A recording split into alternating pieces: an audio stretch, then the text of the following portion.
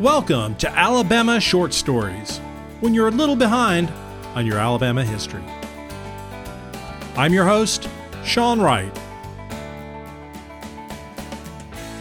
We love to tell stories in the South, and it's part of our heritage. It's what I'm doing right now, and I can't seem to help myself. In years past, our ancestors would tell folk tales, stories that would be passed down by word of mouth. This oral tradition is slowly giving way to books, television shows, movies, and even podcasts to tell these same stories. Now, some of the better-known folk tales are the stories of Paul Bunyan, known for his colossal size and incredible strength as a lumberjack.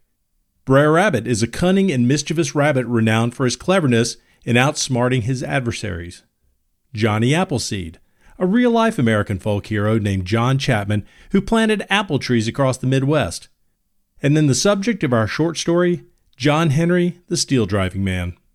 Now, you may know the name John Henry, and it probably stops there. Embarrassingly, I don't think I've passed this story along to my children. They probably didn't hear it in school either, and I doubt they will listen to this podcast. I bet they've never even heard one of my episodes. But back to John Henry. The legend of John Henry is the story of man versus machine. In this case, it's John Henry versus modern technology, the steam drill. The story goes that John Henry was born into slavery in the 1840s or 1850s, and he grew 6 feet tall and 200 pounds. He would have towered over people back in the day. He was emancipated from slavery after the Civil War, had a wife and a baby, and worked as a laborer on the railroad. He was employed as a steel driver, or another name for it would be a hammerman. He would work with a partner to move rock and build tunnels. The hammerman would hammer a long iron spike, while his partner, known as a shaker, would hold the tip on the rock and turn it with each strike. The end of the spike probably had a star pattern, making it more of a bit than a pointy spike.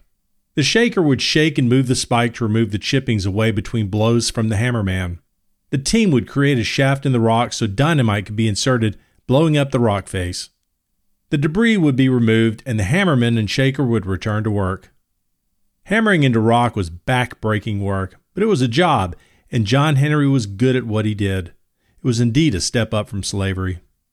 Tunnels have been dug by hand for centuries, but there was always a drive to do it better, faster, and cheaper. Come to think of it, workers have always been under threat of losing their job to advances in technology. Today, artificial intelligence, or AI, seems to have come out of nowhere and is threatening to put many people out of work. Take this podcast. I probably could have written it completely using ChatGPT.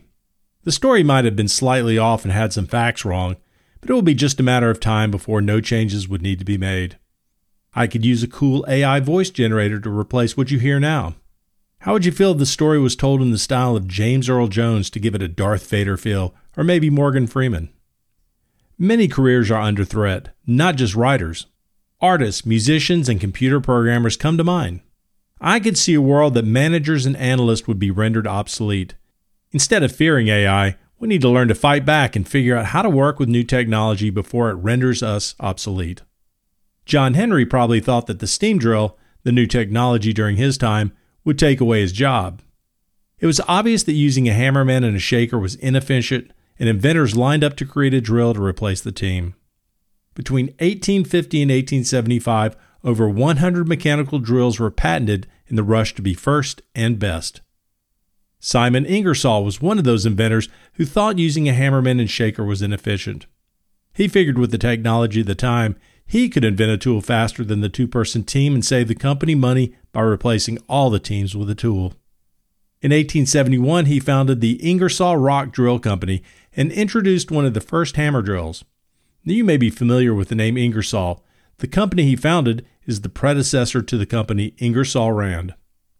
These new steam drills were more efficient at removing rock by hand, but as with any new technology, they would break down often, and over time they got better and better. It's easy to see that John Henry's job was under threat. Now, the legend tells the tale of John Henry working for a railroad. They came to a mountain and couldn't go over, so they had to go through it. The hammer and shaker teams got to work. An agent for a steam drill company showed up one day with promises that his machine was better, faster, and cheaper than manual labor. John Henry took pride in his work, but could see that his job was threatened. He didn't believe this machine was better, so he challenged the steam drill to a contest to see who could remove more rock. The drill started stronger, but John Henry caught up, and at the end of the competition, John Henry had driven 14 feet and the drill only 9. Exhausted, John Henry dropped to the ground holding his head. Versions of the ballad mentioned that he had chest pains, was blind, and had a roaring in his ear. He asked to be taken to his wife, Polly Ann, and collapsed in bed. His last words were, "Bring me a cool drink of water before I die." Physician Stephen Harris feels that a ventricular rupture might be the cause of death. Blindness and roaring in the ears are symptoms, and chest pain would happen before the heart attack. She took his body back to the tunnel and buried him in the sand where the other workers were laid to rest. We call this story a legend, but it's thought that John Henry could have been real. An early story says he worked for the Chesapeake and Ohio Railway, also known as the C&O Railway. The tunnel he was working on was the Big Bend Tunnel near Talcott, West Virginia, named for the Big Bend and the nearby Greenbrier River. But this is an Alabama short story, so we will not let this story live in West Virginia. Or as football analyst Lee Corso would say, not so fast, my friend. John Garst, professor of chemistry emeritus at the University of Georgia and folklorist, makes the case that the legend of John Henry happened right here in Alabama.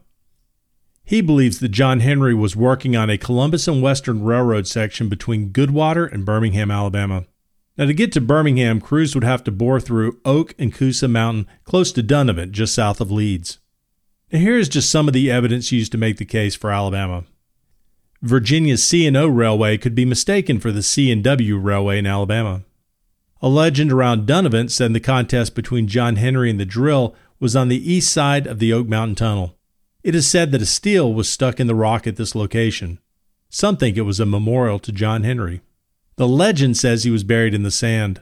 Sandy Ridge Cemetery was the whites-only cemetery for workers. John Henry would have been buried in an area for blacks outside Sandy Ridge or in the sand. An excerpt from the journal of E. L. Voiles, who was a road superintendent for the Seabourn Airline Railroad during the early 20th century, said railroad employees always had strange feelings between Oak Signal and the tunnel portal, and he felt that John Henry's ghost haunted Oak Tunnel. Trains passing through the Oak Mountain Tunnel would blow their steam whistles to honor John Henry and maybe to appease his ghost. There's too much evidence to discuss here, proving that Alabama is indeed the location of the John Henry legend. If you'd like to know more, search for John Garst and John Henry, and you should be able to read more about Garst's compelling evidence. The legend of John Henry the Steel Driving Man is a ballad sung in an upbeat tempo. Aaron Copland, the Dean of American Composers, used the ballad as part of his composition, John Henry, a Railroad Ballad for Orchestra, written in 1940 and revised in 1952. But it is thought that this ballad may have started as a hammer song. A hammer song is a work song sung at a slower pace. It has few and repeating lyrics and a driving rhythm that would help laborers as they hammered. Think about workers building a railroad line, singing as they hammered in the spikes. John Henry told his old lady, "Will you fix myself a tune?" Music from many different styles and backgrounds have recorded the ballad, ranging from Doc Watson and Burl Ives to Woody Guthrie and Pete Seeger. Johnny Cash recorded his version, and the band They Might Be Giants named their 5th studio album after John Henry. John Henry is referenced in movies and TV shows. He's mentioned in books and video games, and even had his own postage stamp issued in 1996. John Henry died to save his job and his fellow steel driving men by proving that he could remove more rock than the steam drill. Ironically, if he had accepted this new tool and learned to work with it, it would have made his job easier. Few people lost their jobs to the steam drill because someone had to run them, and the steel driving men did. Was John Henry a real man or a made-up story? Did he battle the steam drill in West Virginia, or was it in Alabama? Think you know where we stand on this issue. Thanks for listening to this episode of the Alabama Short Stories Podcast. You can continue to support the show by rating and reviewing on Apple Podcasts and Spotify. If you haven't subscribed, do it so you don't miss an episode. You can also support the show by purchasing the companion book Alabama Short Stories Volume 1, featuring the first 3 seasons of the podcast. You can purchase it at Amazon.com, Bookshop.org, and other online bookstores. Thanks again for listening. and I'll see you next time on Alabama Short Stories.